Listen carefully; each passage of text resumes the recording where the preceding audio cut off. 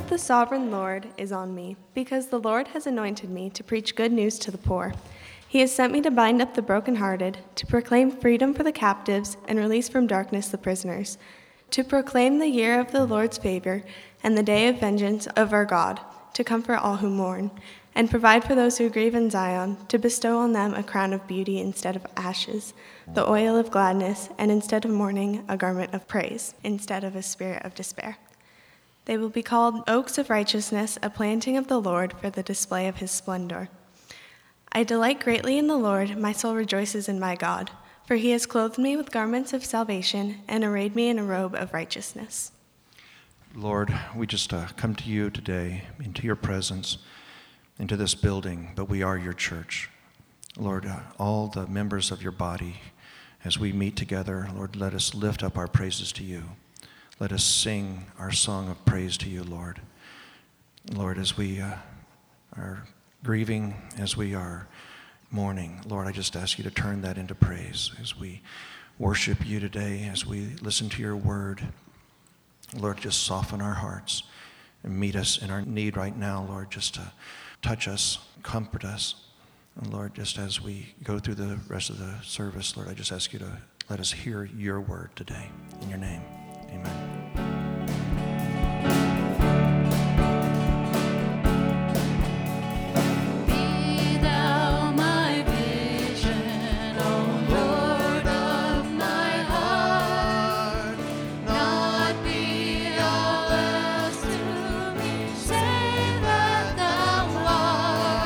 Thanks, praise team, and welcome to Creekside Church. If you're here as a guest, this is your very first time, I just want to extend a special welcome to you and ask that on the bulletin, there is a third flap there on the bulletin. As our guest this morning, just ask that you would take some time to fill that out. And then as the offering goes by a little bit later, if you just put that in there, we'd love to have a record of your attendance, so extend a little special welcome to you. And also, just for those of our regular church family, that flap's not just for visitors. So if you have a prayer request, you want to be in a small group, you have something you're interested in how you can get involved and serve, then fill that out and put it in, and we'll try to get in contact with you.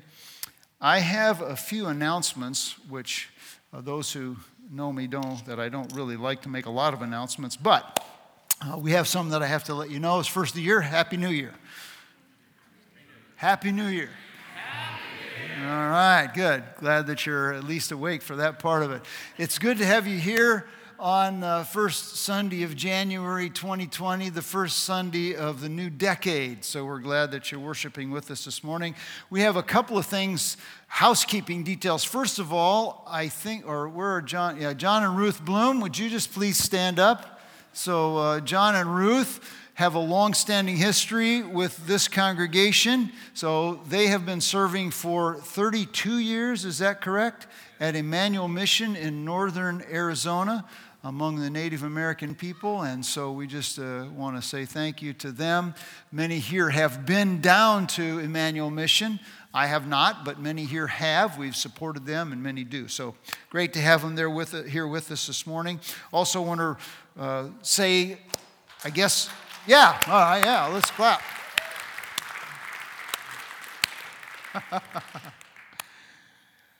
Dustin and Molly Molnar, they're going to be leaving us to head to Wyoming. Is that correct? Got it right? Okay, so this is our last Sunday, so please extend a special thank you to them. You can stay in touch with us. There's a thing called the internet, so you can stay in touch with us. So we're grateful for their participation in our body, and we will miss them greatly, but we're glad and happy for them. Shens, and if you don't know what shens are, I don't know what shens are either. I read it in the Bible. It is in the Bible. There's a word called shen in the Bible, and it's the above 60 crowd, 65 and up crowd in our congregation. They're just the party animals. So they have a party coming up on the 18th. And so if you want to be a part of that party, you need to sign up. There's some misinformation in the bulletin, so just sign up, okay? That's all I'm going to say about that. I want to challenge you to read in the bulletin, preferably not in the next few moments, but there is a challenge for a Bible reading program for this new year and this new decade. So it's intended, really, it's coming kind of from our Sunday school people. We want you to take some time to spend some time reading on your own, personally, sure, but with your kids, your grandkids, and then to discuss what you've been reading. So that's a challenge there, and you can read the information in your bulletin, and those programs copies of them are on the table out there, the guest table. The last thing I want to say is that on the 19th of January, we're planning a baptism. So if you're interested in baptism or know somebody who is, please contact us ASAP, as soon as possible. Contact Megan, email her. Her email address is in the bulletin, and we will be in contact with you, have some details to work out. So if you're interested in that, please let us know. Okay, now I'm going to take a breath and pray. Let's pray. Father, thank you so much for your goodness, and I pray that you would be our vision for this decade, this new year. And I ask that as we take some time to worship you through the study of your word, that your Spirit would speak to our hearts. And I ask, Lord, that this passage and the truths from this passage would not just become information, and for many of us it's not going to be new information, but I pray that it would be transformative. I pray that it would be useful by your Spirit's power to change us and to be the people you want us to be. We pray in Jesus' name. Amen. I want you to look at a sign, okay? Do you see this sign? Yeah. Oh, yeah, I'm sorry. If you can read, you can tell your kids are dismissed, and if the kids can read, they can be dismissed by themselves. Alec, you are not a child. You cannot be dismissed. What is this? I love you too, brother. All right. Okay, I want you to look at this symbol. Anybody ever seen that symbol? Yeah. Yeah, it's, some cars have it on their dashboard. It's a warning sign, right? A warning indicator light, I guess, to be technically correct. It indicates that your tire pressure is low. At least there is a sensor in your tire pressures that says this is true. We have one car that does that, I guess. The other ones are too old, I guess, maybe that they don't indicate that. But as we start the new decade, as we start the new year, I was thinking, vision in a church is a lot like tire pressure in a tire. It leaks. It leaks. And so for the next couple of weeks, we're going to look at these sermons as this warning indicator light that we should evaluate our vision, our understanding of what God has called us as individuals and as a local church to do as a body of Christ, so that we can see this and check our vision pressure, if you will, and see if we need to make any adjustments to our vision in order to be all that God calls us to be as God's people in the next year and in the next decade. I have a question for you. As you walked into the worship center today, above the door in the worship center, there are some words written. How many people can tell me what those words say? Leading people everywhere to a devoted relationship with Jesus Christ. That's what the words say. Now, some of you didn't even see them. That's fine. I understand that. But they're there. I mean, they're supposed to be seen. But isn't it true that many of us can't even recite what we have articulated as the vision for our church, let alone actually do it? Now, some of us are doing it, regardless of what we read. But in order for us to kind of all get on the same page, we want to take a couple of weeks and look at what is it that God has called us. There's some things we need to know, and there's some things we need to do in order to be the people that God wants us to be, in order to lead people everywhere to a devoted relationship with Jesus Christ. And so this morning, we're going to just launch into a passage of Scripture that articulates for us some of what we need to know and some of what we need to do so that we can be more effective, more fruitful in leading people everywhere to a devoted relationship with Jesus Christ. And I've selected for this morning Luke's Gospel, chapter 10, beginning with verse 25, a very familiar passage to many of us, But in this passage, we're going to look at what God calls us to do. And Jesus has an interaction with a lawyer, and this lawyer asked Jesus a question, and Jesus' responses to this lawyer's question provide us with insight into the reality that God's children are to love each other sacrificially as a function of loving God supremely. When we're loving God supremely, we will be loving other people in a sacrificial, and I'm going to use this word, selfish way, because the text says, love your neighbor as yourself.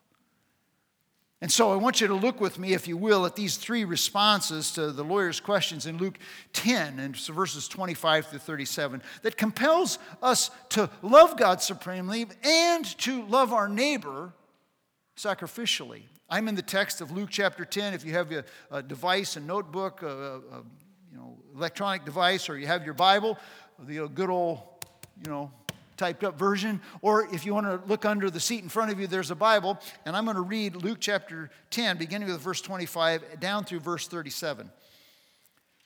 And behold, a certain lawyer stood up and put him to the test, that is, put Jesus to the test, saying, Teacher, what shall I do to inherit eternal life? And he said to him, What is written in the law? How does it read to you? And he answered and he said, You shall love the Lord your God with all your heart, with all your soul, and with all your strength, and with all your mind, and your neighbor as yourself. And he said to him, You have answered correctly. Do this, and you will live. But wishing to justify himself, he said, Now, who is my neighbor? And then Jesus answered. And he said, A certain man was going down from Jerusalem to Jericho, and he fell among robbers, and they stripped him and beat him and went off, leaving him half dead. And by chance, a certain priest was going down on that road, and when he saw him, he passed by on the other side. And likewise, a Levite also, when he came to the place and saw him, passed by on the other side. But a certain Samaritan who was on a journey came upon him, and when he saw him, he felt compassion. And he came to him, and he bandaged up his wounds, and pouring oil and wine on them. And he put him on his own beast, and brought him to an inn, and took care of him. And on the next day he took out 2 denarii, and gave them to the innkeeper, and said, Take care of him, and whatever more you spend when I return, I will repay you. Which of these three do you think proved to be a neighbor to the man who fell into the robber's hands? And he, that is the lawyer, said to Jesus, The one who showed mercy towards him. And Jesus said to him, Go and do the same. Go and do the same. The first response that I see in the text from Jesus, and it is particularly with reference to the relationship to the neighbor, is that he confirms that our calling as God's people is to love our neighbors. Notice there are 2 things that we need to have a grasp of that Jesus alerts this lawyer to. And the first is we must know the truth. So Jesus, interacting with the lawyer, the truth is that we're to love our neighbor, or love God and love our neighbor as ourselves. At this point, Jesus' ministry, his fellow Israelites, and also especially the religious leaders of the day, were really critical, and they were really upset with Jesus, kind of threatened by him, and so they were kind of hostile towards him. And it's in that environment, the skepticism and criticism, that the lawyer stands up to test Jesus. He claimed to him, lawyer test, what must I do? Notice the question, what must I do to gain eternal life? The idea of it's in his purview, his ability to gain eternal life if he just did the right things. So somehow entrance into the kingdom of God is personal responsibility. Now that's not this question, what must I do to inherit eternal life, is not an uncommon question in Jesus' day. The rich young ruler asked the same thing, Matthew chapter 19. So the test is likely to see whether Jesus gives an answer that's consistent with that of the experts. And hopefully he won't, so that they can discredit him. several weeks ago, someone came into the office, and this person came into the office and asked. At that time, we were going through a series on rediscovering God's design for marriage, and they put me to the test. They said, "What do you mean by that? What do you mean by rediscovering God's design for marriage?" And I said, "Well, what we mean by that," they had an ad that they'd clipped from the Urbandale Living magazine, and this ad. What do you mean by this? And so I said, well, what we mean by that is that we go back to the book of Genesis, and God defines marriage as the relationship between one man and one woman for life. I failed the test of the politically correct moral revolutionaries because that person stormed out and said, "That's too bad." I wish I'd had the foresight to say at the time, no, God said that's very good, because that's what he does say in Genesis chapter 1, verse 31. That's very good. Jesus was put to the test. And notice the question that Jesus puts to him. And he said to him, "What is written in the law?" So Jesus comes back with the test with a question. And Jesus' question is not an affirmation of the man's understanding of how one gains eternal life through their own efforts. That's not what Jesus is saying here. What Jesus is doing is he's appealing to the man's understanding. See, he was an expert in the law. That's what it meant to be a lawyer. Not an expert in our judiciary system like we think of a lawyer, but he was an expert in the Old Testament law. And then he was appealing to his expertise and then pointing him to the true source of all spiritual knowledge, which was the Word of God. Now, what's the answer that the man gives? This guy's pretty astute. What he says is he quotes the Old Testament. So when he says, "You shall love the Lord your God with all your heart, with all your soul, with all your strength, and with all your mind," he's loosely quoting, not verbatim, but loosely quoting Deuteronomy chapter 6, verse 5, and your neighbor as yourself is Leviticus 19:18. But here, in this passage, which is, if you look at your Bible, if you have one of those cross-references in the Bible, it'll take you to Matthew chapter 22 and to Mark chapter 12, where these words are also quoted, but Jesus is speaking in those contexts. In those contexts, Jesus is put to the test and asked, "What is the greatest commandment?" And he gives the same answer. But the difference is there, Jesus says, the first and greatest commandment is you shall love the Lord your God. The second is like it, love your neighbor as yourself. But notice here, it's just the conjunction "and." You shall love the Lord your God with all your heart, soul, mind, and strength, and your neighbor as yourself, such that the love for one's neighbor is actually, in this passage, elevated to be almost equal with loving God, in the sense that I say that it is the two go hand in hand. If you love God fully, you will love your neighbor as yourself. They're commensurate with each other. They're consistent with each other. The top priority God gives humanity, the top priority God gives this body of believers, us as individuals, is to love God supremely. And when we love God supremely, we will love our neighbor sacrificially, selfishly, as ourself. Okay, that's why I'm saying that, as ourself.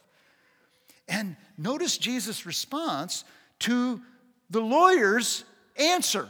Verse 28, 10:28. You have answered correctly. Nailed it. A for the day. You got it. You nailed this one right on the head. The literal word for correctly is the Greek word from which we get our English word orthodox. Orthodox means straight doctrine. Orthodoxy is straight doctrine. You got it straight. You're straight on your doctrine. That's true. You did it. Now, you must know the truth. The truth with regard to loving God and loving your neighbor. You know it. But that's not enough. Now Jesus says at the end of verse 28, you must do it. That's what he says. Do this and you will live. Do this and you will live. Love God supremely and love your neighbor selfishly, sacrificially. Love him as yourself and you will live. Test time. What is it that if you're driving, you must do in order to avoid a speeding violation. What is it? Go the speed limit. You are correct. Do this and you'll avoid it. But do we do this? No. Most of us do not do this. We violate the speed limit. We know the truth, but we don't do the truth. Jesus is concerned here, this man, and here today, January 5th, 2020, with us, not only in our orthodoxy, but in our orthopraxy, not only in our straightness of doctrine, but in our straightness of practice. Does our practice match our profession? Is what we do consistent with what we say? That's what Jesus is concerned. And Jesus commends the lawyer's awareness of the truth, but he challenges his application of the truth. In John chapter 14, verse 15, I won't put this on the screen. If you love me, you will keep my commandments. How do we know if we love God with all our heart and our neighbor? Well, we love God when we do what he says. So how do we love God supremely? I'm going to look at both of them. How do we love God supremely? That's the first part of that answer. And then how do we love our neighbor as ourselves? Well, how is it that we love God supremely? That's what God calls us to. The text suggests a couple of things, I think. You can evaluate it. First of all, to love God fully, we must know God personally. Look at, if you will, verse 27. And he answered and said, you. Who? You. Pronouns are purposeful. You shall love the Lord your God. So personal indicates a personal choice of reverence and willful submission and surrender and obedience to God. Love for God is not something we inherit from our parents. Yesterday was Art Westfall's funeral. I had the pictures up, and it was kind of interesting. You walk by and you say, whoa, that looks a lot like, and then I won't say their names to embarrass them, but some of his grandsons. There's this resemblance in Art. The grandsons had nothing to do with their resemblance to their grandfather. That just came by genetics. But to love God is something that's completely different than an inherited trait or inheritance of money. It's something that is a work of God. It is personal. And then the love is particular. You shall love the Lord your God, a personal and internal commitment to the one true God, to serve him and to walk with him in submission to him. You see, God gave us a capacity to know him. But we don't naturally seek him. That's the thing. Okay, love the Lord your God. How do you try to do that? I submit to you that it's impossible for us to love God supremely unless we know God personally. We have a capacity to know God, but we don't naturally seek him. Look at Romans chapter 3, verses 11 and 12. It says, there is none who understands, there is none who seeks for God. All have turned aside. Together they have become useless. There is no one who does good. There is not even one. We don't naturally seek God. I mean, we're rebellious. We're treasonous people. That's what the Bible tells us. All we like sheep have gone astray. Each one has turned to his own way. We're out there doing our own thing, right? So we're not seeking God. We deserve his punishment. We're incapable of loving God until we have experienced his initiating love towards us. I can't love God until I have experienced his love for me. And I experienced what he's done for me. 1 John chapter 4, verse 10 says that herein is love. Not that we loved God, but that he loved us and sent his son as an atoning sacrifice. That's the propitiation. That's the fancy theological word, which means that God's son took upon himself the wrath that we deserved. If you went a little further in 1 John chapter 4, verse 19, a verse I think I'll refer to a little bit later, it says we love because he first loved us. I can't love unless I've been loved. I can't give what I don't have. So we need to understand that God's heart for us, and this was one of the things that was really, I thought, brought out well yesterday in the funeral, is that God's heart for us is love. God loves us. He loves us so much that He sent His Son, Jesus Christ, to take upon Himself the punishment that we deserve for our sins, and so that we could escape the judgment and have eternal life. That we could love God with all our heart and love our neighbor as ourselves. And for any of us to live and therefore love, we must repent and believe that God's Son, Jesus, paid the debt we owe. For God so loved the world that He gave His only begotten Son, that whoever believes in Him would not perish but have everlasting life. I cannot love God fully until I have received His love. And I cannot love others sacrificially until I understand what it is to be loved and to experience that love sacrificially.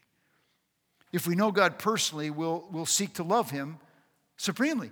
That's the point. I can't love God until I've been loved by God and experienced that love. And then once I have been experiencing God's love for me, then I will want to know Him more and express my love more fully to Him. That's my understanding of it. And you see this when he says love. What is it? Love is a present tense verb. It says you shall love. Means it's permanent. It's ongoing. It's not ceasing. It doesn't stop. It's unswerving devotion, unrelenting service, uninterrupted obedience. We just keep going. We just keep loving God. You know, if you're a Hawkeye fan or a Cyclone fan, you're just a fan. You know, whatever. You can pick your own team. You're just a fan. You know, it doesn't matter whether they lose to some no-name team by like Florida A&M or, you know, whatever. You're just a fan. You're there. If we're one of God's children, we are growing in our devotion to God. And this love is passionate with all our heart, with all our soul, with all our mind, with all our strength. I was sitting there on New Year's Day. That's about the only time I watch more football on New Year's Day. So I'm sitting there watching, man, you watch the Rose Bowl and you look at all of those people that traveled from Wisconsin who spent thousands of dollars to get their tickets and to get the transportation. I mean, these people are passionate about Badger football, you know. They proved it by their investment in that thing. And I think, how is it that you and I become more passionate about walking with God in 2020? Ways that we weren't before. They were sold out. How can I love God more intensely and more intentionally? I'm just going to give you some suggestions that I think will be helpful that I'm going to try to implement. I didn't make my New Year's resolutions. They're just things I'm going to try to do. First of all is to obey willingly. I mean, what do we know we're supposed to do? Then do that. You know, we make the Christian life so complicated. Because the Word of God says if we do what we know, we'll know God better. Now, that's not a quote of a Bible verse. The Bible verse is John 14:21. He who has my commandments and keeps them, he it is that loves me. And he who loves me will be loved of my Father, and I will love him and disclose myself to him. If I obey, I get to know God better.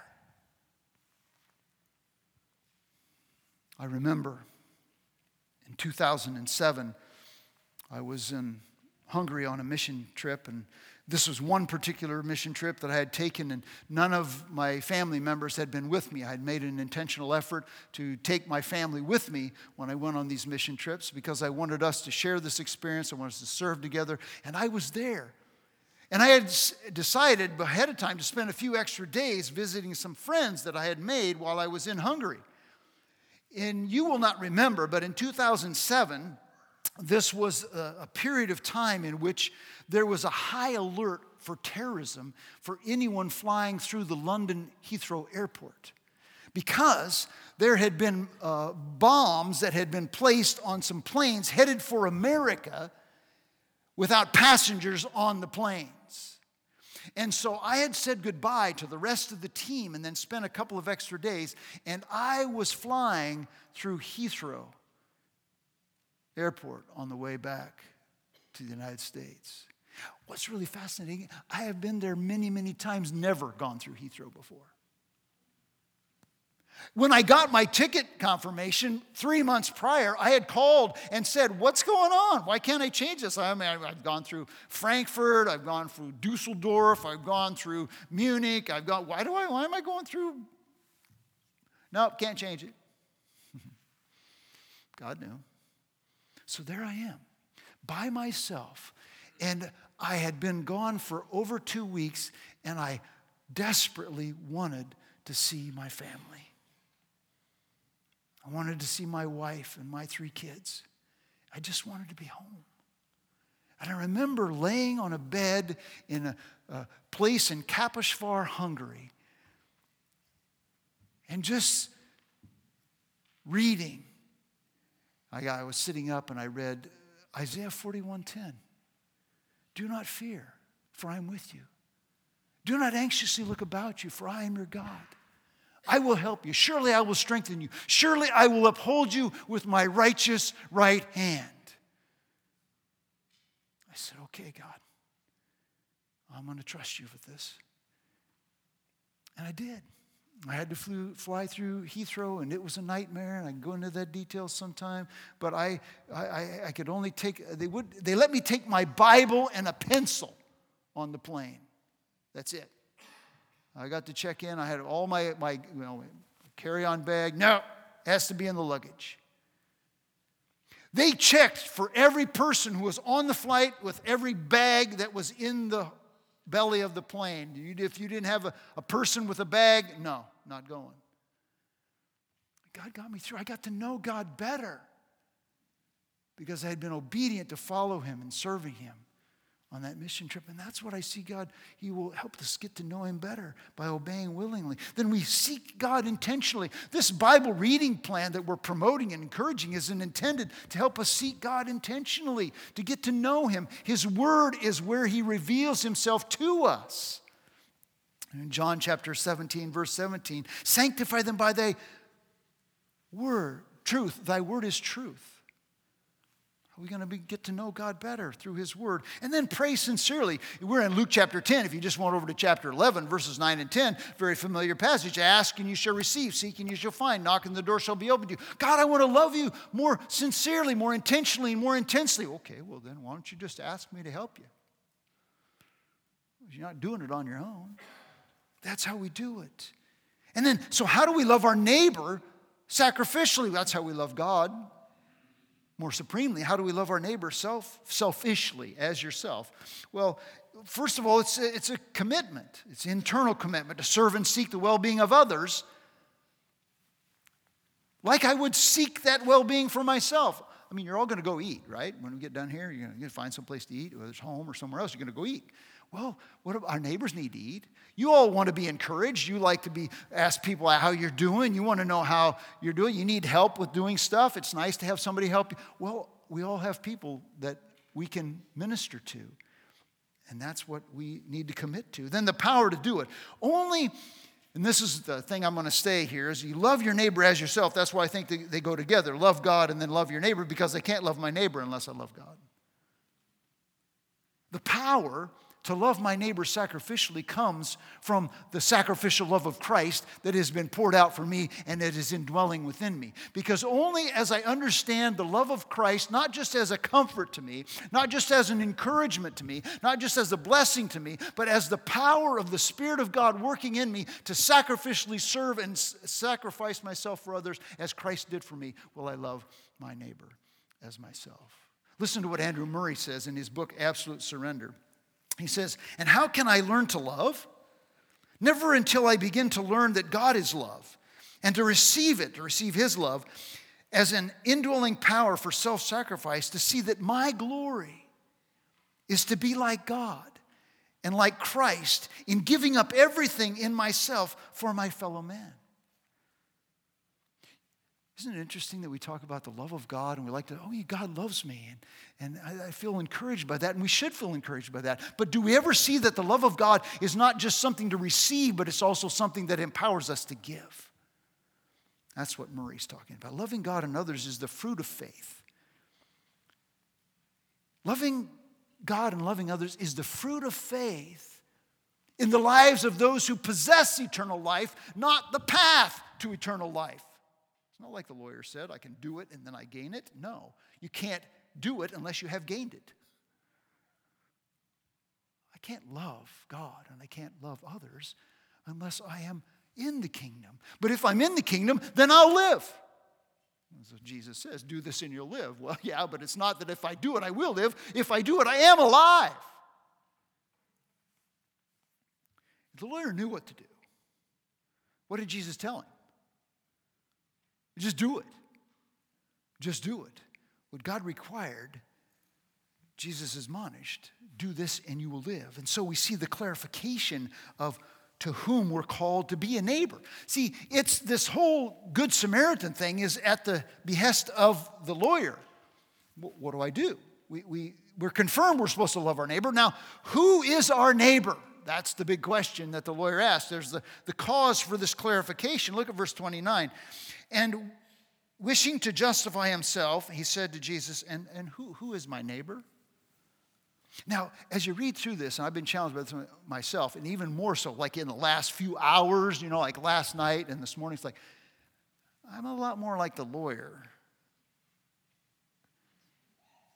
than anybody else in the story. When you read the parables of Jesus, isn't it interesting? Like the elder son in the story of the prodigal son. Us religious folks, we're the elder son. We're just ticked off that the dad was so nice to the jerk of a son. Yet we're jerks, and God's nice to us. And we're mad that he's nice to some other jerk. So the lawyer says, oh yeah, by the way, so who's my neighbor? That's what the text says, wishing to justify himself. By limiting the requirements of the law, boxing in who my neighbor is, and therefore limiting his responsibility to obey the law, he hoped to justify himself. Well, I do that, so I must have eternal life. I had a friend one time, he was going 110 miles an hour when the police pulled him over. 110. He was racing home for a family emergency. And he desperately tried to justify himself by restricting the requirements of the law to those people who weren't traveling for an emergency. The speed limit's only for people not in an emergency situation. Therefore, he would be outside the limits of his responsibility to obey that would be limited. The police officer didn't really agree with him.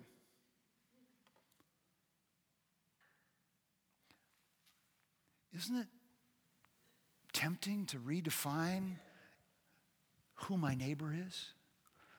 To help me feel a little bit better about my dereliction in really caring for other people?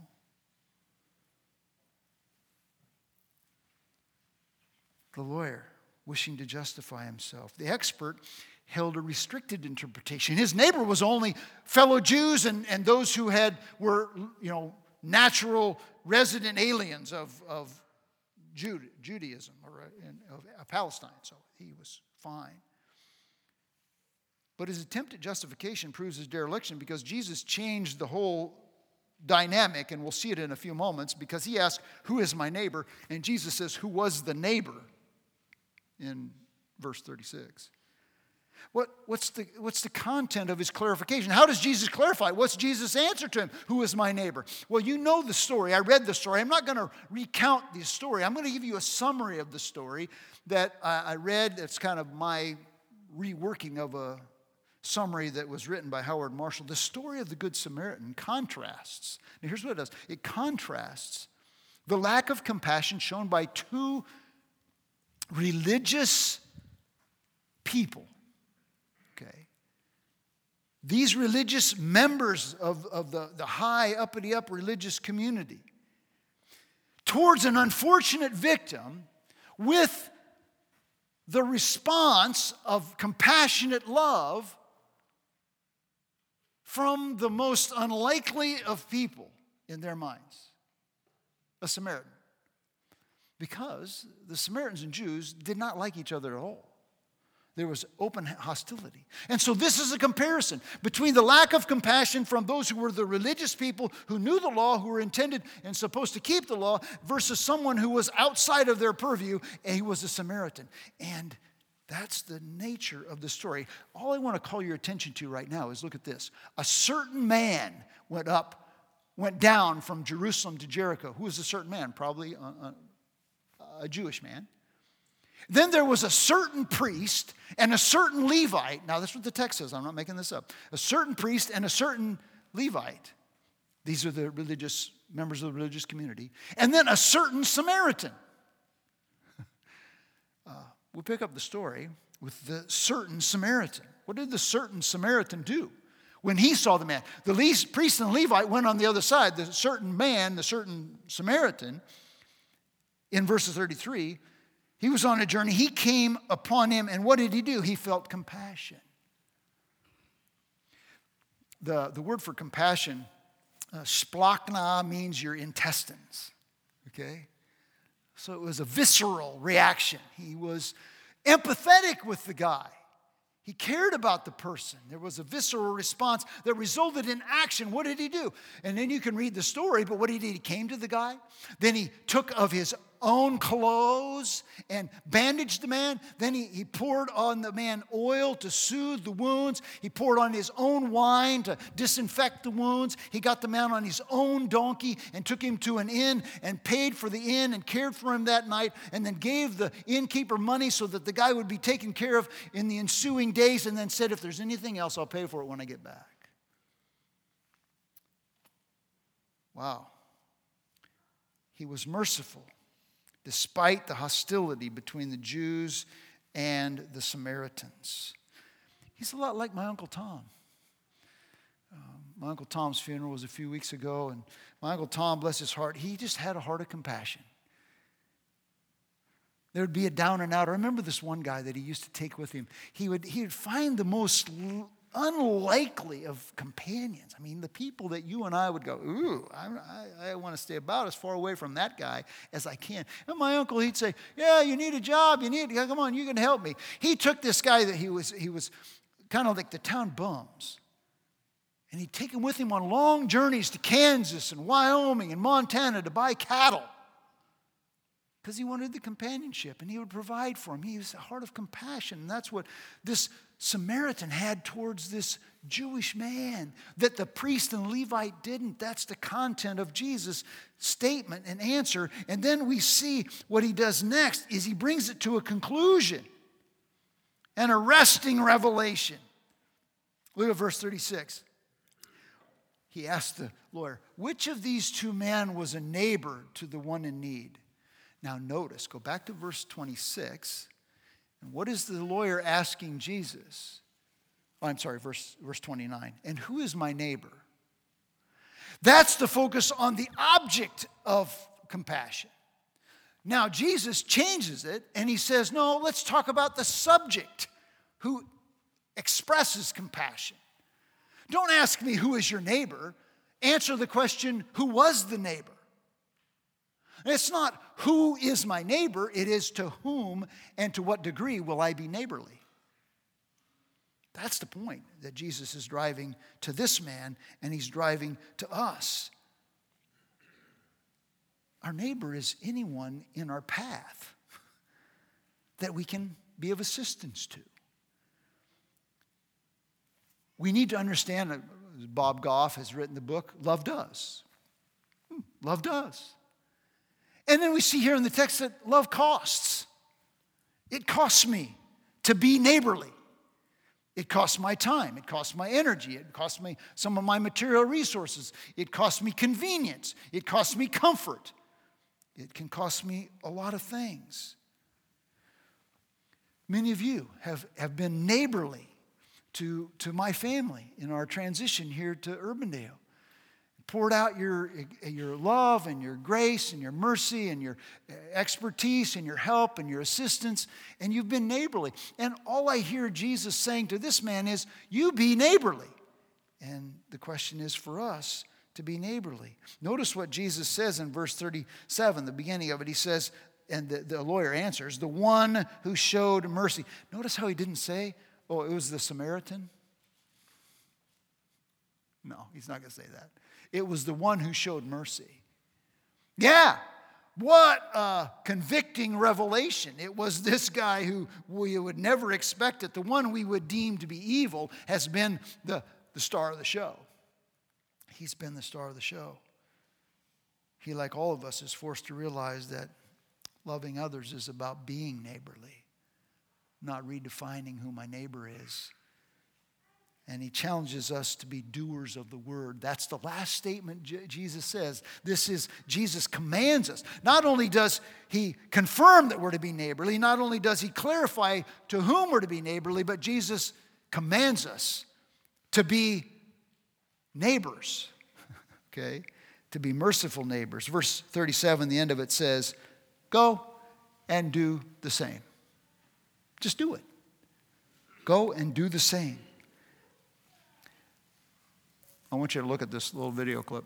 What is going on in here? It's okay, relax. Watch this. Like a good neighbor, State Farm is there. Hey, Dave. Wow. Is that your agent? It's the jingle. Try it. No. Like a good neighbor. Just say it. Okay. Some of you are too young to remember those commercials. But what God is calling us to do is to be a good neighbor. I mean, if State Farm can be there, then we should be there. And it's not a State Farm commercial, okay? So I'm not putting in an ad for them, okay? But God wants us to be there. I just ask myself, who is it that I should be a neighbor to? To whom should I be a neighbor? And I thought of this. You can look it up, and I don't have time to show the clip, but Brandon Heath has written a song that says, give me your eyes. We ask the Lord to give us his eyes, to see the brokenhearted, to see the needy, to see the hurting. Give me your eyes for just 1 second. Give me your eyes that I can see. Give me your love for humanity. In 2020, I hope and I pray that myself and each one of us and all of us at Creekside would be more consistent in being good neighbors. That we would love our neighbors. That we wouldn't try to define who they are. We would just love the people that we see in need. We would understand that there are people, they would really be encouraged by a batch of cookies or a meal or some childcare or help unclogging the drain or help with their yard work or whatever it is that God brings to mind that we see around us. And this could be not me, but could be your hairdresser. It could be your store clerk. It could be somebody who is your actual neighbor. It could be your boss. It could be a coworker. Be there. Let us be good neighbors. Like a good neighbor, let us be there. Sacrificially and selfishly, like ourselves, loving them and being the good neighbors that God wants us to be. To show the skeptical and the critical and the cynical unbelievers in the world that this thing about Christianity is real. So that we can build goodwill, so that we're able to share good news with the lost and dying world around us. And some of you are here this morning and maybe you say, well, I don't know about all this Jesus stuff and I'm not sure that I want to be a good neighbor and all that stuff. And Christians are all hypocrites anyway. And it says, welcome to the clinic for the hypocrites in recovery. Okay, we're all recovering hypocrites. Okay, so we're in recovery. So just join us by putting your trust or faith so that you can only love God and only have eternal life. If you are loved by God, then you can love God and love your neighbor. And that's what we want. That's what Jesus wants. That's what God wants, is that us to be in the kingdom. And then we're able to love as God loved us. And so when we break bread and we drink the cup, which we do every week at the end of our service, all we're doing is we're declaring that God has loved us. And we're accepting of God's love for us so that we can love him more and love neighbors as ourselves. That's what we want to do. That propels us, and that it's his love in us that is the power for us to do it. Let's pray. Father, I just thank you for the challenge from your word, and I pray for myself that the love of God for me, the love of God that I have experienced through personal faith or trust in Jesus, would not just be a comfort to me, not just be an encouragement to me, but that I would receive it by the power of the Spirit of God as the power of God in me to enjoy the blessedness of being like you and loving others sacrificially as Christ loved us, as you loved us. God, as we break this bread, as we drink this cup, anyone here who knows Jesus, I pray that they would be welcomed and enjoy the opportunity to partner with us and commune with us. Help us take some moments and just examine our hearts and just ask you to search us that we might know who those neighbors are, those people are that we should be neighbors to. And help us to be alert in every moment of every day to do that for your glory and the gain of your kingdom. We pray it in Christ's name. Amen.